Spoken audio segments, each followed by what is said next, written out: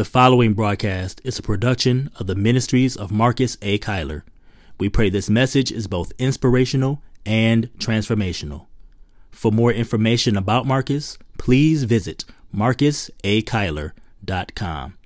For more information about the communications consulting services he can provide for your ministry or nonprofit organization, please visit yourdigitalpastor.co. Thank you for listening and be blessed. The YouVersion Bible verse of the day comes from 2 Corinthians chapter 4, verse 18 from the Contemporary English Version. Things that are seen don't last forever, but things that are not seen are eternal. This is why we keep our minds on the things that cannot be seen. So the very essence of our faith, and actually the very essence of faith in general, but just focusing, on our faith. The very essence of our faith is, the interplay between what is seen and what is not seen, and then what lasts forever, and then what doesn't last forever. We live better lives, and we live lives that are more aligned with Christ, and we are better witnesses of Christ and what he does in our lives when we focus our lives on what is eternal rather than things that don't last forever. Because in the things that don't last forever, a lot of that stuff depends on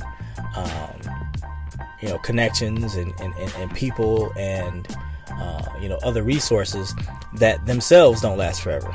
But when we focus on that which is eternal, that which is eternal is based on God, because God gives that to us, those things that are eternal.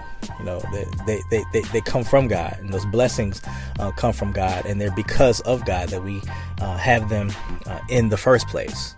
And so even though that which is seen is that which is attractive, and that which is enticing, and that which we long for, and that which is impressive to the public, that which is unseen, when all the if the entire internet were to go down today, and there were no access to anything at all, that which is left, that which can't be seen on social media, that which can't be on display, where we put our edited lives on display, that which can't be seen still remains. And those are the things that really make up our lives. That's just something that we need to think about. If the whole internet, if all this digital stuff were to break down today, what would we be left with? What would our unedited lives look like? That's something that we need to deal with ourselves, and that's something we need to think about.